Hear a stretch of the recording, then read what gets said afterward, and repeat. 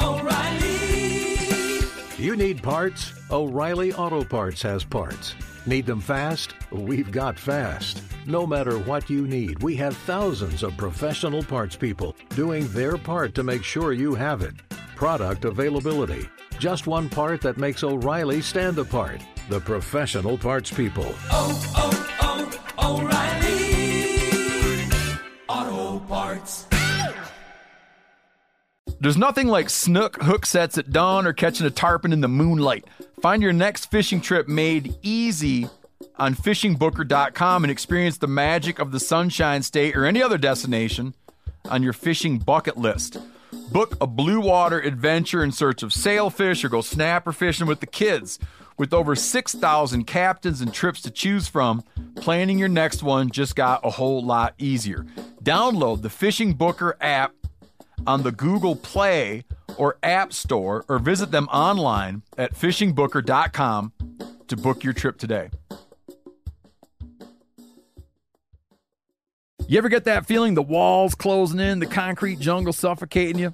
You crave some wide open spaces, the chance to connect with nature, maybe in a spot all your own. Well, head over to land.com. They've got ranches, forests, mountains, streams, you name it. Search by acreage. You can search by location. You can search by the kind of hunting and fishing you're dreaming of. Land.com. It is where the adventure begins.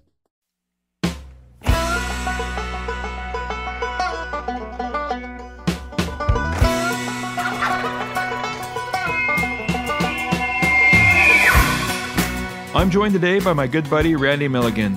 Randy goes to work every day as a CPA, where he's a principal in Arkansas, but his real passion lies in farming for turkey and deer at his property in Kansas. Today we're going to discuss what he sees as an essential habitat for turkeys. This information should be just as helpful for public land turkey hunters as it is for people on private. It should be a great conversation, but first let's get to some listeners' questions.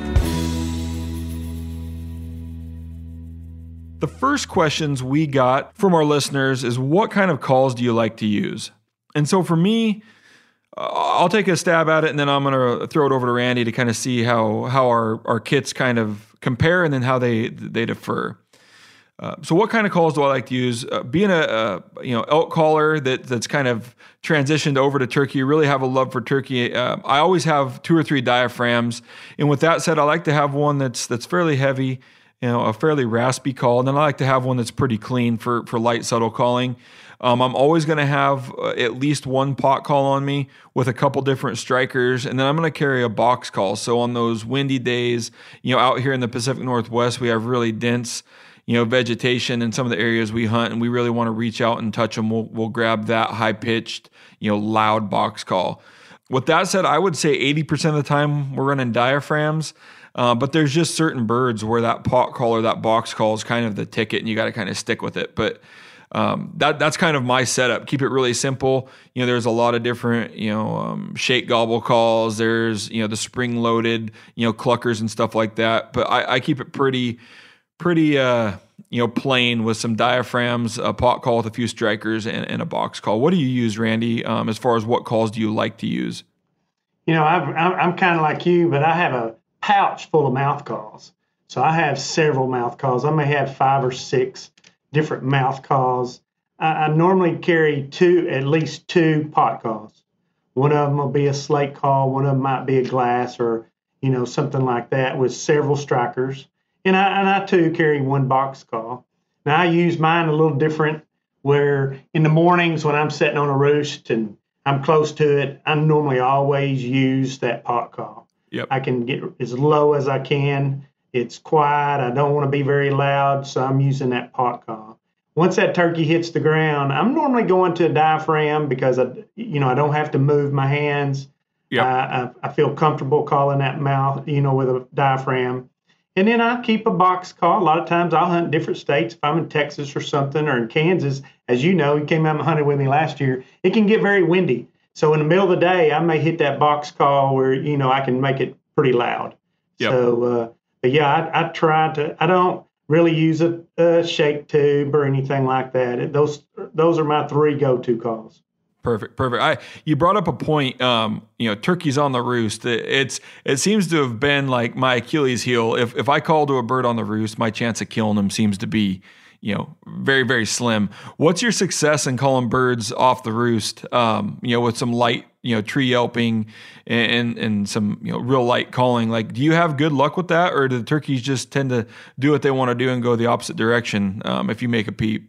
I've had luck on the roost, and I was in Texas last year, and a buddy and I doubled off the roost, called them into us. But, I kind of let the turkeys tell me what to do. If I'm sitting on a roost and the gobblers are gobbling, the hens aren't making any noise, I'm not really making a lot of noise. I'm going to let that gobbler know where I am sitting there. I try to get as close as the roost I can without bumping them.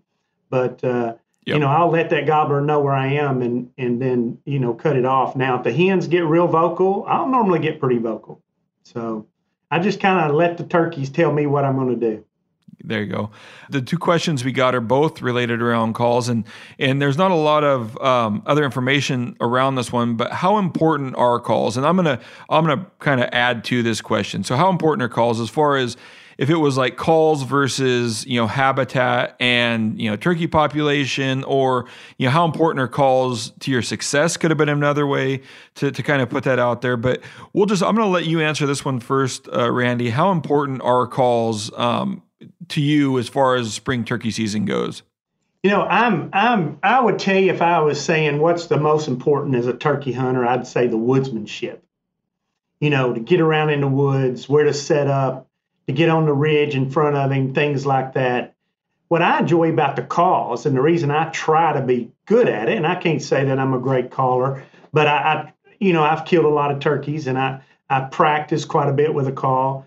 I want to be able to know when to call, when not to call, and when it is time to call, I want to be able to use it, and be able to use it without, sounding like somebody scratching a chalkboard.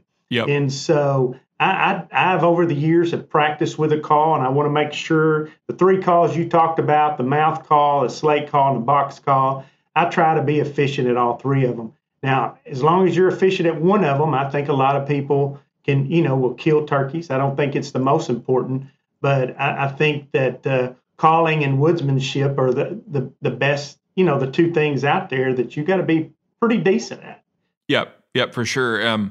I love to make the calls the most important, but just like you, woodsmanship, understanding of what that turkey wants to do throughout the day, from the time they, come out of the roost to feed, to, following his flock, to, that tom breaking off later in the season, all of that stuff is quite a bit more important. And, like Chris and Dirk's bird last year, I would have loved to say we called those things all the way across the field, but we spotted them, worked the terrain, worked the vegetation, got set up, and, let those turkeys do their own thing, ultimately led to us bagging those turkeys. So, I love to call turkeys in the spring, but just like you, I think there's a lot of other stuff that may be more important to being successful.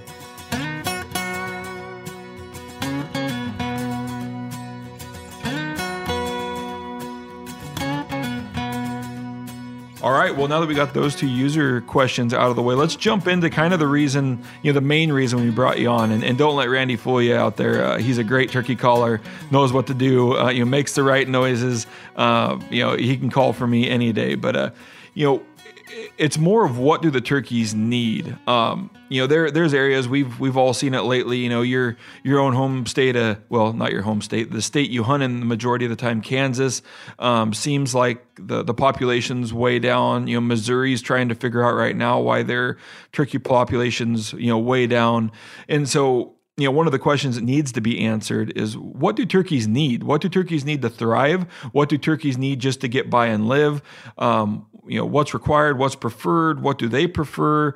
There's a lot of different answers, but that's kind of what we're going to tackle with you today, Randy, as a guy that sets out and just being able to spend, 4 or 5 days at your property and just kind of see everything that's been built for the, the deer and the turkeys out there. be a great guest just to go over, some of these questions we have and then get your opinion. Since you've got to, monitor the property and kind of see what they do like and where they do prefer to go and how you've been able to keep, your numbers on your own property so high compared to, the surrounding properties. Jason, there's turkey populations, and you're correct. I read in WTF and all these states, the numbers are down and a lot of areas. And even in my area in southeast Kansas, we used to have a 2-bird limit, and now we're down to a 1-bird limit. And, there's so much that goes along with that, raising a turkey, as I call it. And you've been on my place. I try to make it better. Every year I try to do something different. And if it's planting, gobbler sawtooth trees, which I have several planted, chestnut trees. I mean, turkeys love acorns. Yep. But, one of the things you notice when you're out there, I've got 30, 40 acres of food plots, and 50% of them are in clover. Turkeys bug. And I've got a lot of other acreage that's not clover in fields that I will mow strips in, where a turkey can walk down a strip with her poults and bug, but if danger's close, she can run right into the tall grass. So I do a lot of things like that. One of the things I started a few years ago, is I do a lot of hinge cutting. You hear people talk about hinge cutting. I try to do timber management, where a lot of people don't do that. A lot of people go out and do food plots. They put feeders out there, but timber management's very important. They give them that nest area where a turkey can go into that treetop and nest and hopefully, go unseen. And the other thing I think, I hear people talk about, is it farm chemicals? What's killing these turkeys? Why there's not as many? And I'll still go back, and people disagree, but I think predator control is the main thing.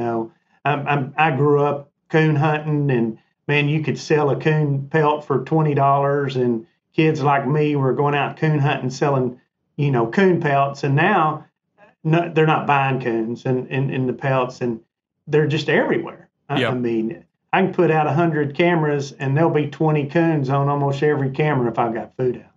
Yeah, I think last year when we were there, we seen your one camera that we were watching for turkeys had coons that kept showing up, and I think we bumped some raccoons off of one of the feeders, and it seems like that's a big issue back there for sure. It is. I think predator control is something that I know, from a duck standpoint. I know Ducks Unlimited is really working on predator control. I know NWTF is, but I think that's probably the number one reason you see a lot of decline. And, but, from the food habitat, I try to provide them a lot of acorns, which in southeast Kansas, I happened to been fortunate and bought some farms that had a lot of oak trees on it, white oak and red oak. I try to do half of my food plots in clover. Again, I try to mow strips so they can hide, they can bug, because, you go up there in the summertime in June and July, and there's, as long as you got the grass mow, there's grasshoppers everywhere. It's fun to watch those little posts just get out and start chasing them around. And so, I just try to provide them all the food and cover, and I can provide them. Yeah, gotcha. And I'm going to do my best Bob Ross to kind of verbally describe your property, Randy, and some of the stuff you mentioned. You don't see big, large tracts of anything on your property. Like, to me, being a guy from out, on the Pacific Coast, where we've got industrial timberlands, we're growing 40 to 50-year-old Douglas fir and hemlock forest. You kind of get the same thing over and over until you're down in the river bottoms. But when you go to your place in Kansas, what I loved about it is it doesn't seem to be 100 acres of clover. Your clover and your cut corn, and where you kind of mix clover in with like a planted alfalfa or hay field. Everything was broken up in a way where those turkeys felt comfortable. You might have a 100 foot to 100 yard wide strip, but then they've got hardwoods right next to it. And then, like where I killed my turkey, you left a standing cut cornfield, which it wasn't very big. It was only 3 or 4 acres. Mm-hmm. And then it was surrounded by a hedgerow and hardwoods. And then you go to the corner of it, and then you enter into like a 2-acre clover field. And it was just kind of cool to see how where people out west, if there's ag, it's like forever. Where you're looking, it seems like with your food plots and the way that you're harvesting, some of the crops, that it really is, it's not just wide open. It's strategically placed. The birds and the deer have a ton of security, which kind of is going to get into our next question, Randy, is like, what's the most important? Is it the food? Is it the roost? Is it the security in nesting? What is that? And moments before I killed my bird on your place last year, we were walking down one of your old farm roads, and we kind of spotted a hen up ahead, maybe a couple 100 yards.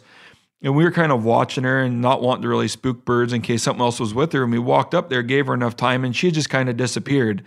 And I don't know whether you designed this into your property or not, but that you had kind of a pile of logs there that were kind of leftovers. And we had all kind of confirmed, we thought that hen was nesting inside that pile of logs. So whether you designed that or not, like your property is so broken up and so unique that it's opportunities like that where that hen picked that pile of logs to nest.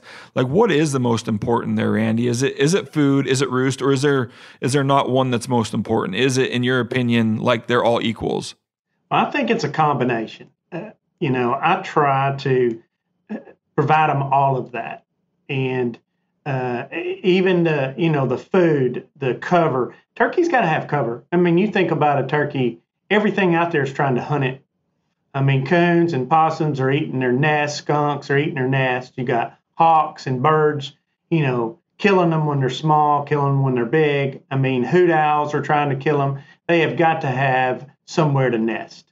And so I try to make that when I do hinge cutting, do a lot around the edges of my food plots.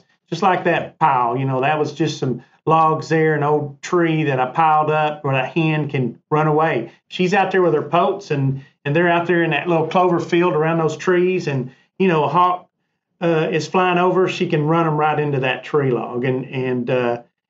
So I think it's a combination of all. It's hard to just pick one. I believe you can have all the cover you can, but if you don't have any food for them, it's just as detrimental for them. So I think it's a little bit of combination of all of them. For sure. And Randy, can you explain hinge cutting for all of our listeners that might not know what that is? Hinge cutting is I go out in a piece of ground and I try not to really do 20 or 30 acres of it. I'll do a few acres here and there. I go out and you see a lot of old trees that are about as big as my leg, or just not huge trees, but there may be hickory nut trees, or they may be some tree that's not producing. Basically, I always say if it's not producing an acorn, I'm going to hinge cut it. I'm going to cut it about belt high. Instead of cutting it all the way through, when it starts to tip over, I just push it on over. So it's actually still growing for a few years. And it's laying on the ground, and a lot of deer and turkeys can nest in it. And for several years, even though that tree is laying down, bent over, as I say, it's still growing its leaves every year, and turkeys can get in there. Deer love to eat on it. Deer love to, I always say, like a cedar tree. I don't hinge cut cedars. I only do, what I call the ugly tree, but they like to get in there and put their back up against it. They can, I killed this year, we're talking about turkeys, but I killed a 175-inch buck this year, and I'd hinge cut a piece of property last year of about 5 acres, and he walked right out of it, right to me. Gotcha. And that thrilled me to know he was bedded up in that thicket. Gotcha. Yeah, and I remember we walked down off of that one really heavy oak ridge, and we walked down across. And I don't want to misquote you, but I think you said like every oak tree that was bigger than a certain 18 inches breast height, you were taking them down because they were no longer producing in that bottom. Do I remember that correct, that you were taking down some of those medium-sized oaks throughout that bottom? Well, the larger ones, I had a timber guy come in, and again, I try to do all the timber management I can. If they're really 25 inches, and again, some people will say they got to be a little bigger. If they're 25 inches or bigger, I let him cut them. And I use a guy he's a hunter, he's a timber guy, he understands them, he'll come and mark them. And when he marks them, he and I walk through there and make sure I agree with the ones he marks. But he's cutting the really big trees. And it's always amazing how much better my hunting's got over the several years as I'm doing timber management. when I cut that big tree out of there, there's 3 or 4 smaller trees that are around it that all of a sudden really starts producing good acorns. That 10, 12, 15-inch tree starts producing. So, it's like I said earlier, timber management is something I think a lot of people miss out on that I think really has improved my wildlife. Gotcha. Perfect. So now that we kind of have talked a little bit, that food, roost, security, nesting, everything that you're providing on your property is there. As far as food, let's just put you in a scenario. Like, we're going to let go a band of wild turkeys, and they can go veer off a little bit to the left and go get in a clover field, or they can go straight ahead and get into like a chufa field. They can go to the right and get in like an alfalfa field. In your opinion, like, what is the best food source? I know you've already touched on clover a little bit, and the bugging, and then using the clover for food. But have you found that turkeys prefer certain foods at certain times of the year, or is it really just hit and miss for the area, and they can be found in all of them? Well, I think it depends on where they are, where they're located. I grew up hunting Missouri, as a college kid, and chased them all over public ground and Mark Twain, and they had a lot of acorn flats, white oak and red oak flats. And you take my farm, we killed that bird of Chris and Dirk's. They doubled on a clover field. We come over to the hill. I could see them way down there with binoculars, and I told you these birds are coming to this clover. And what was cool about that video, where those hens were just out there with those gobblers just bugging everywhere. The hens were bugging, and the gobblers were just strutting with them. And but there's a lot of time, like you killed yours 10 o'clock in the morning, and when he first gobbled, he was in the clover field.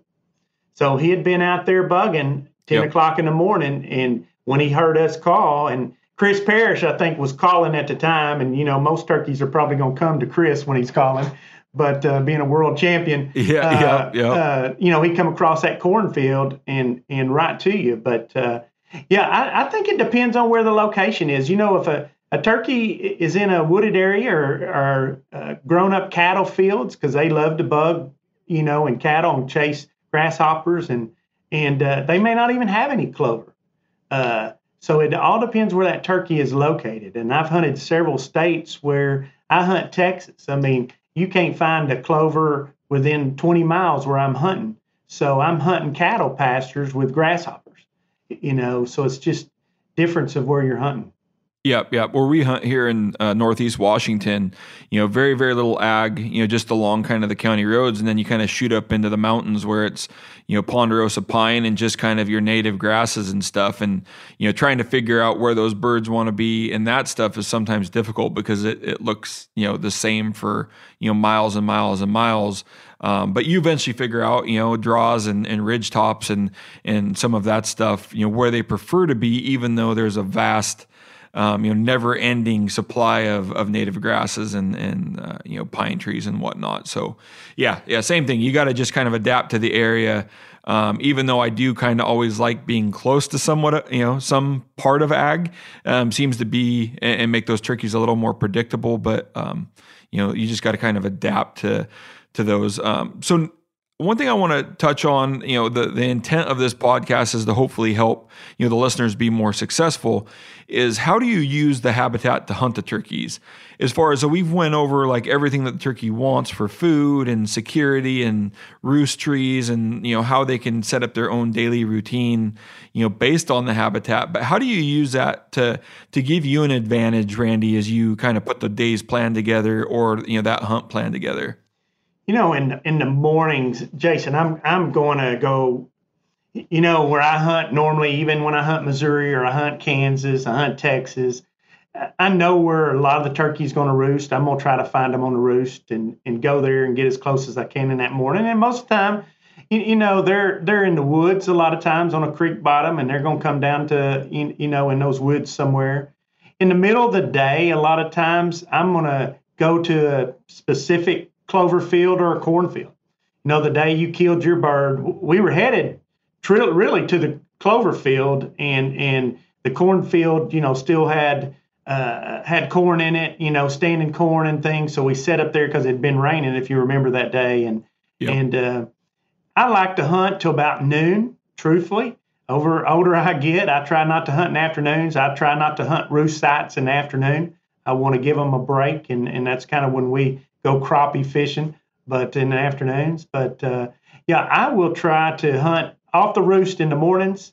And once, if the turkeys in the first, second week in April in Kansas, they'll stay in the woods for a while. So I enjoy getting into timber and hunting them. But in the middle of the day, I'll go to the food plots. I'll go to that clover field because I think those hens are coming to bug.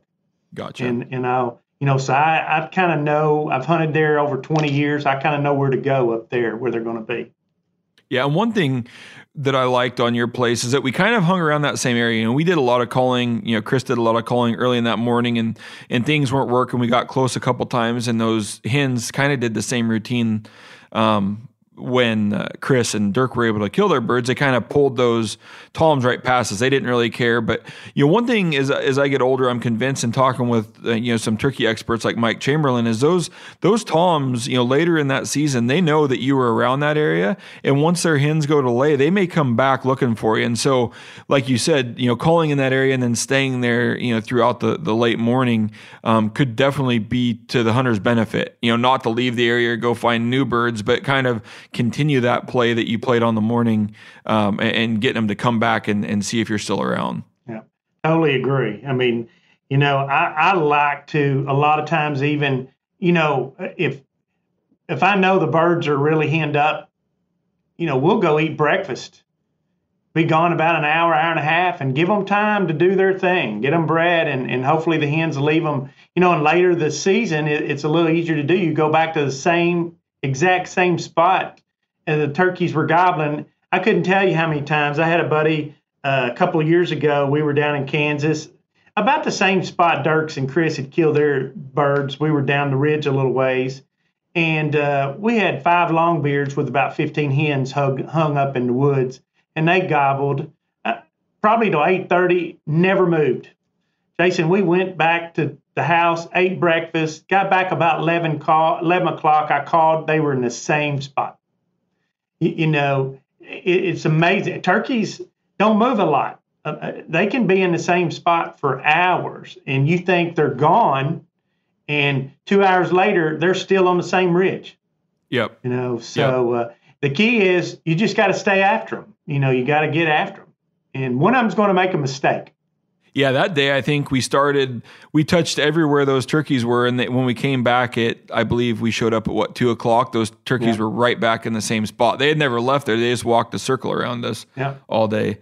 So that was pretty cool. And so on that day, I want to ask you specifically about that situation, Randy, and whether we know the answer or not. We'll take our best stab at it.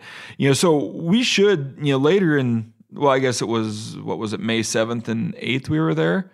A little bit later in the season, and those hens were still with the birds out till 1 and 2 o'clock. Do you feel that those hens had already went to nest and then came back, or were they just not being bred yet? Like, what was the reason those hens were hanging on to those toms so long that day?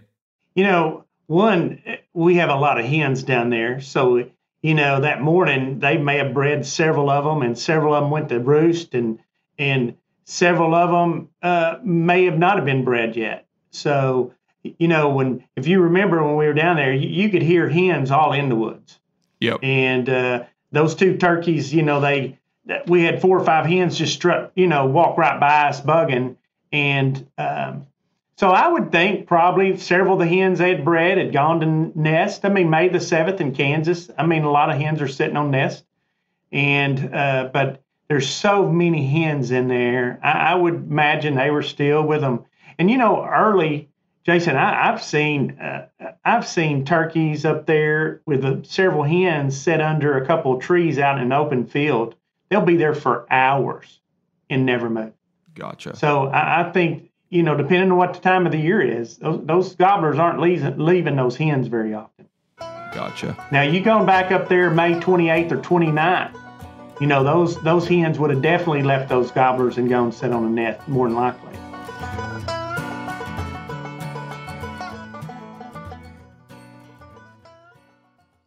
O'Reilly Auto Parts are in the business of keeping your car on the road. O'Reilly Auto Parts offer friendly, helpful service and the parts knowledge you need for all your maintenance and repairs. If you're confused about what part you need, like what wipers are going to be the best, what replacement headlights are going to be the best, go into O'Reilly and talk to the people that work there because they're great and they're super friendly and they'll get you squared away where you walk out knowing you got the right thing. They've got thousands of parts and accessories in stock, either in-store or online, so you never have to worry if you're in a jam. Do you need your windshield wipers replaced? You need a brake light fixed? You need some quick service? They'll help you find the right part or point you to the nearest local repair shop for help.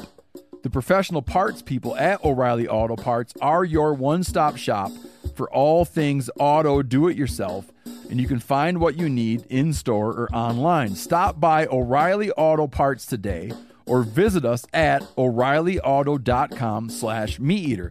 That's O'ReillyAuto.com/MeatEater. You ever get that feeling you're stuck inside staring at screens and a primal urge kicks in? You crave wide open spaces, fresh air, the chance to connect with the land. Well, maybe it's time to find your own piece of the wild, but searching for property can be a maze. That's where Land.com comes in. They got millions of listings across the country, from mountain ranches to hidden fishing holes.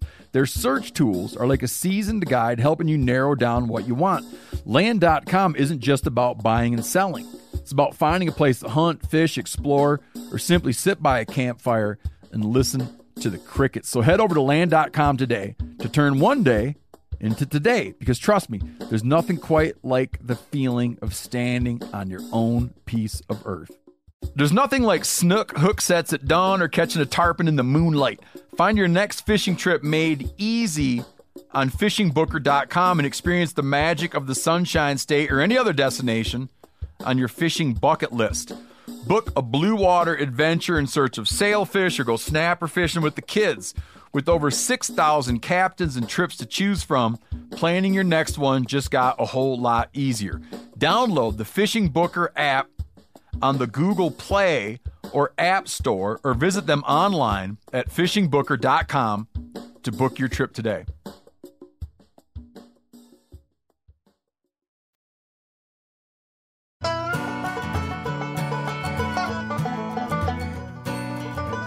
You know, my favorite time here in Washington to hunt, you would always get all amped up for opening day, April 15th. You wanted to be in the woods, and then you realized, one, everybody else is, just as excited for opening day. So the woods, are just a mess with people everywhere.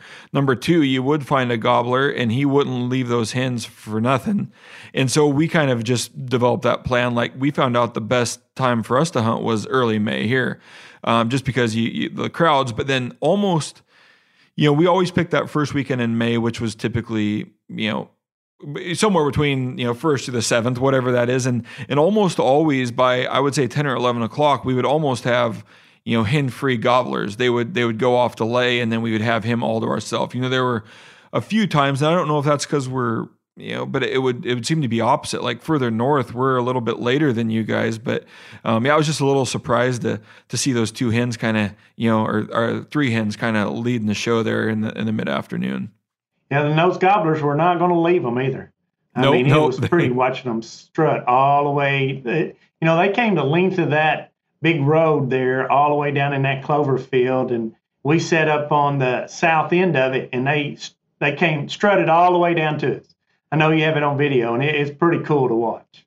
Yeah, it was a really cool, just to watch them come through that clover and just kind of, spitting and drumming and just puffed up the whole way was pretty cool to watch. And then Chris and Dirk made great shots and doubled up there, and a great hunt. So we touched on it a little bit. I'm going to dive a little bit deeper into predators because I know, talking with you before the show, we feel that may be the biggest issue currently, that's given just these wild turkeys a fit right now. Everything from the coons, the possums, the everything that we have here. What's the solution? Is it just the landowners or the hunters themselves? The same reason we hunt coyotes out here, because they wreak havoc on the young fawns and calves. I mean, are we just going to have to to take it into our own hands? Is that the solution, is to just take care of these predators regardless of, the pelts being worth anything, or, a possum's never going to be worth a dang thing? Yeah. What's a solution to taking care of this, Randy? Is it people just, doing it because it's the right thing to do for the wild turkey? Or is there anything else we can do to help fend off these predators? Well, I think there's two parts of that. In a way, there's private landowners, and I think a lot of private landowners can do more trapping. And I know in Kansas, in the area I'm in up there, this weekend they're having a coyote competition. Whoever kills the most coyotes and brings them in, wins a prize. Because coyotes are rough on turkeys too, and I've never seen anything kill a turkey as fast as a bobcat can. And I say, so I think you got the private landowner that I think just has to be more aggressive in their trapping. But on public ground, I think that the game and fish, commissions of these states have to back up and look at some programs they have and what can they do to really urge people to do more trapping, more coon hunting, more things like that. And Arkansas has a bad problem with hogs, and I know our game and fish is really spending a lot of time and effort trying to figure out how are we going to control those. But it's the same thing when it comes to coons and coyotes and bobcats and everything. I mean, those predators are tough on turkeys. So, as a private landowner that grew up hunting public ground, which I still enjoy doing, I think it's going to take two sides. The private landowner and the game and fish commissions to get serious about this predator control. All right, Randy, now that we've kind of hit on, the private habitat and what turkeys prefer, if you can create kind of the ideal situation, which you have there on your place, growing up, you've hunted a lot of public, kind of where the majority of us out west get to do our turkey hunting. What would you say is the most important? We can still use habitat to our advantage on the public ground. Like, what do you look for when you're, either e-scouting or boots on the ground? Like, are you looking for some of the same stuff, like a feed area versus where they're going to come out of the roost versus, where they want to spend their day, scratching and bugging? Like, explain to me a little bit about your public land approach, but still using habitat to help you out. That's a good question. I still hunt some public ground. I grew up, like I said earlier, in college hunting Mark Twain National Forest up in Missouri, which I still, think is some great hunting. You can find a lot of birds on some of that public ground. And I think there's so many people. I've been blessed. And as you said earlier, I joke with people that I only work to pay for my hunting hobby, but I've been blessed there. So I do have my own property. But growing up hunting public ground, there's a lot of people that still hunt public ground, and I elk hunt on public ground a lot of times, and I use, you can go out there and get the Onyx hunt map and a lot of these maps. And so when I'm going on public ground, I'm using these maps to figure out where these ridges are, where the creeks are lie in that area I'm hunting. And so Mark Twain, I'll use them. I'll brag on Missouri. I'm not from Missouri. I'm from Arkansas, but I've hunted up there for years. And I think their game and fish did a really good job with their public grounds on their Mark Twain National Forest. And I know in Arkansas, we have a lot of public ground and in a lot of states. And I think that's so important that public ground is provided to, residents of that state to come and hunt. And so I lived pretty close to the Missouri line in Arkansas when I grew up, so we could get up there in about an hour. And, back then in those days, we didn't have the Onyx maps. We had paper maps, and we'd lay it down and figure out, okay, I'm going over here on this ridge and you go over on that ridge. And I think that's the key, because a lot of those public grounds, you're hunting acorn flats. And once you get in there and you find where them turkeys are, they're going to be in there most of the time if you're hunting a ridge like that. But, a lot of the game and fish in the states, and I think that's always been good in Missouri and Arkansas and Kansas, there's a lot of control burning. And that control burning, it's amazing how fast turkeys come in there after woods are burned or grasses are burned. And so I know in Kansas, we do a lot of control burning. We burn a lot of our properties up there. And I think that really does help with a lot of the turkey population. But yeah, when I'm hunting public ground, I'm normally using a map trying to figure out, okay, where do I need to go in here? And probably nothing better, Jason, than calling a buddy or someone that hunted that area and say, hey, I'm up here for a few days, send me to the right spot. Yep. I've always told people hunters get along with hunters. There's not a lot of jealousy there. I want you to kill a turkey as bad as I want to kill a turkey. Yep. A lot of times I want my grandson, I want my grandson to kill a turkey more than I want to kill a turkey. So yeah, I think you guys out in the Midwest might be better guys than us out west, because I think it's the opposite. Like people out here want to, they want to do everything themselves. Don't want to share. It doesn't seem as much, but no, that's good on you that everybody's trying to help each other back there, and that's pretty cool because that's what I love about turkey hunting as well, is just being able to go out with some good buddies, hang out. It seems to be a little bit more relaxed than big game hunting, but it's still hunting, and it's still a great chess match with a worthy opponent. Those dang wild turkeys, they get a bad rap on being a dumb bird, or why can't you guys kill one? They're standing all over the edge of the road or the fence line, and I'm like, these turkeys might be the dumbest bird until you put a shotgun in your hand, and then they become like the smartest bird. They instantly change at the point where you're trying to kill one. Well, I got some friends in Arkansas that go up to Kansas, not far from me, to hunt on public ground. And Jason, they kill birds every year. I mean, these are good hunters, give them credit, but they're hunting public ground. They don't have private ground. And so there's a lot of, I love reading magazines when it talks about a state just, bought and put 4,000 acres of public ground in, for hunters. I mean, that's exciting. And I hope the states keep doing that, because that so many people have to hunt there. And again, when I grew up hunting, that's all we had to hunt. We didn't own private land, Yeah, and that's a good segue into my next question. Out west, we're hunting the majority of public ground. If you're lucky enough, you might be able to get onto a piece of property for maybe a youth season, or if a family friend, you might have a little piece of private you can get on. But the majority of the time, we're running and gunning on public ground, big vast chunks of property with turkeys that aren't they're 3-4 miles in on a road, which is great. But one question I've always had, and I haven't really figured it out yet, but on big wide open country, the turkeys need to go grab water if the area isn't holding small pockets of water.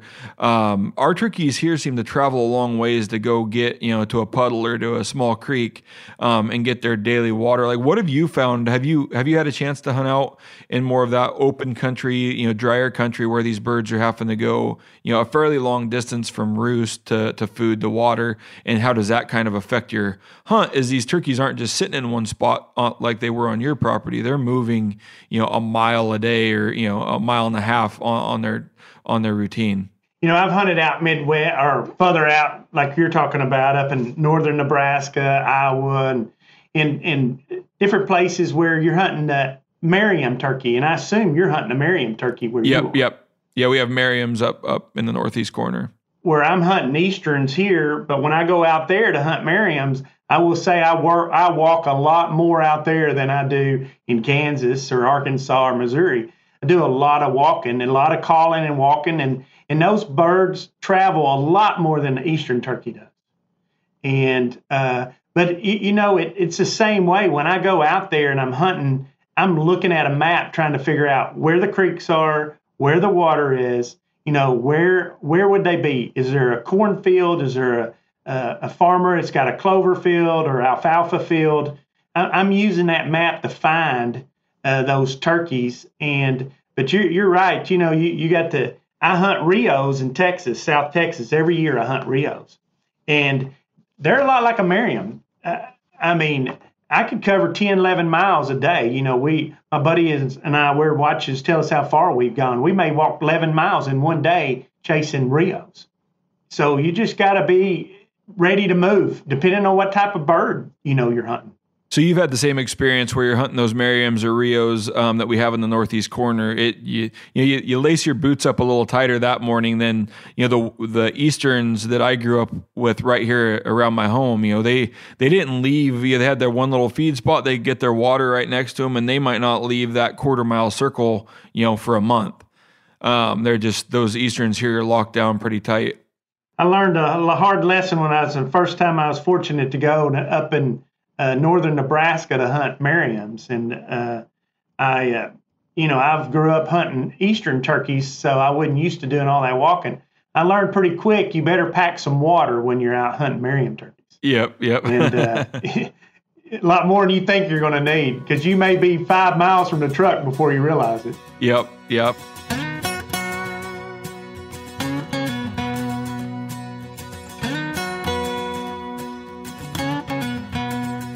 Well, we kind of covered all the questions I had on habitat, but I have a couple, another question for you, and I'll see what answer you give me here. But Randy, if you could give, one or two pieces of advice to struggling turkey hunters, or maybe people that aren't finding success out there, to make them more successful, what would it be? Just kind of, anything from, calling to setups to scouting, any of that. Like give us kind of your best one or two tips to make you successful. Well, if I was going to give two tips, one of them would be scouting. I mean, you got to scout the area you're in. And if you're hunting public ground, you're going to be facing competition. There's going to be other hunters there. So you got to get out and scout. And the other tip I think is very important.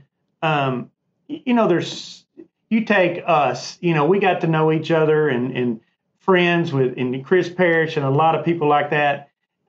There's so many chat rooms on there that talks about turkeys, where to go.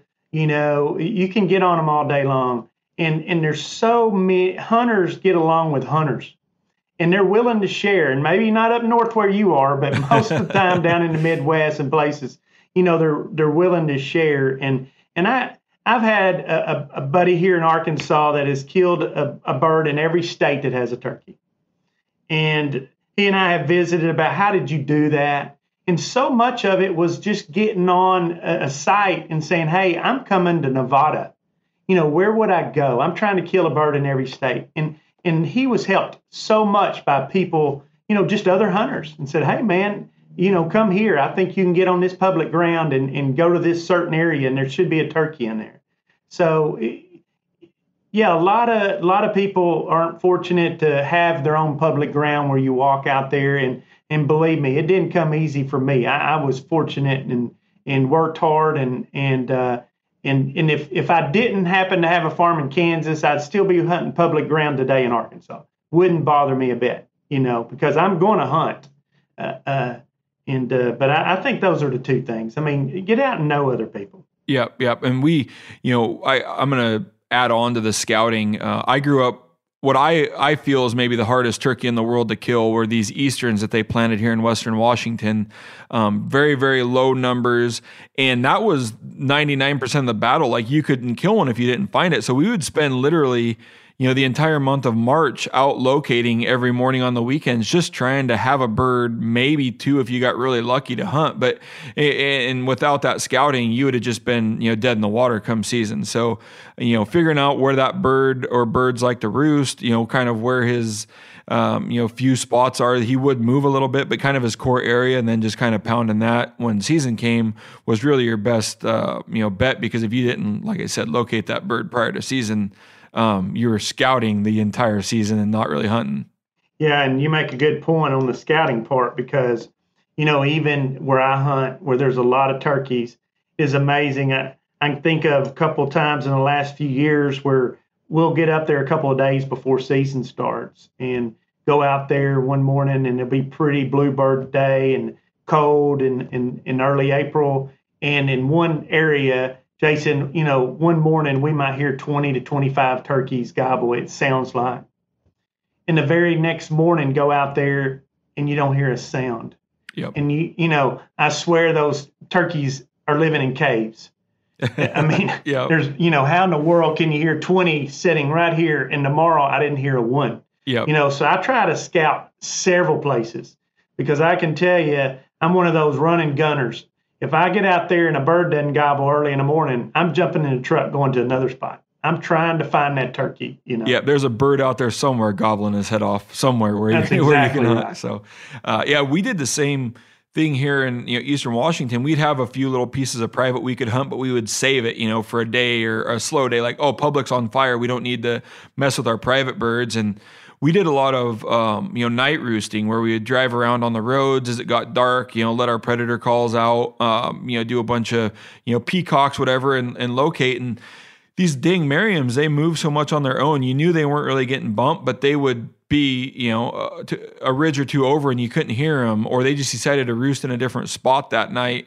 So for us, kind of piggybacking on scouting, we did a lot of night locating after our night hunt and then just went and made sure we had 2 or 3, fresh birds to start on in the morning, and then, climbed in close and sat up under that tree. And that just ensured that we always have something to go on in the morning. Right. You're gonna have some live birds, somewhere around you versus, start in the morning running and gunning. At least gets you a little bit ahead. Yeah, we do a lot of scouting, even on land we're familiar with. We're gonna, part of it is we just want to be outside. I mean, we enjoy, this is what we live for, and so we're going to be out there scouting no matter what. Yep. Well, I really appreciate you taking the time from your busy day. It's about tax time, so I'm sure you're just getting about overwhelmed with everything coming in. So really appreciate you taking time out of your day, Randy, and talking turkey and turkey habitat with us. And I can't wait for a couple more months for me to get to join up with you there in Kansas and see if we can't do it again. Well, I'm looking forward to it too, and I know in April there, you guys will be down there, and we'll have a good time. So I'll make sure we save a few for you guys. All right, perfect. I appreciate it, Randy. I don't know if I can get my boy. He's got this weird phobia of ticks, so I don't know if I can get him out there for the Kansas opener. I might try to get him through that. Get him through that here in Washington. See if he can get through it, and then we'll maybe plan for Kansas in the future on a youth opener. I told you, I sent you a whole box of spray. Make sure you put it on his clothes, not on his skin, on his clothes. Yeah, yep. And he won't have any problem with this. You need to bring your son out to youth season. It'd be a lot of fun. I mean, if we even get him in a blind or something on a clover field to just watch strutters come across there, he would have a good time. Yeah. I'd love for you to bring him out. Yeah, nobody understands the severity of this tick phobia he has though. So I figured him freaking out in Washington's a lot less of an issue than him freaking out in Kansas. And well, that's what we could do. Like I said, put him in a Polaris. We'll drive him right to the blind. There you go. He can crawl in and get right back in the Polaris. Perfect. Well, yep. All right. Well, thanks a lot, Randy. Take care, and we'll see you in a couple months. All right. Sounds good.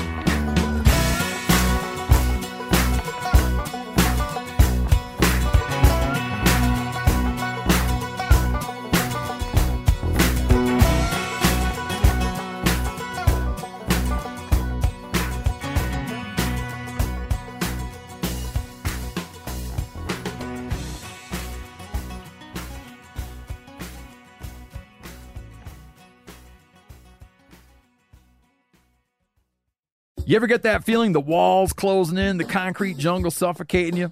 You crave some wide open spaces, the chance to connect with nature, maybe in a spot all your own. Well, head over to land.com. They've got ranches, forests, mountains, streams, you name it. Search by acreage. You can search by location. You can search by the kind of hunting and fishing you're dreaming of. Land.com. It is where the adventure begins. Market House has the cleanest, leanest, juiciest meat and seafood shipped to your home overnight.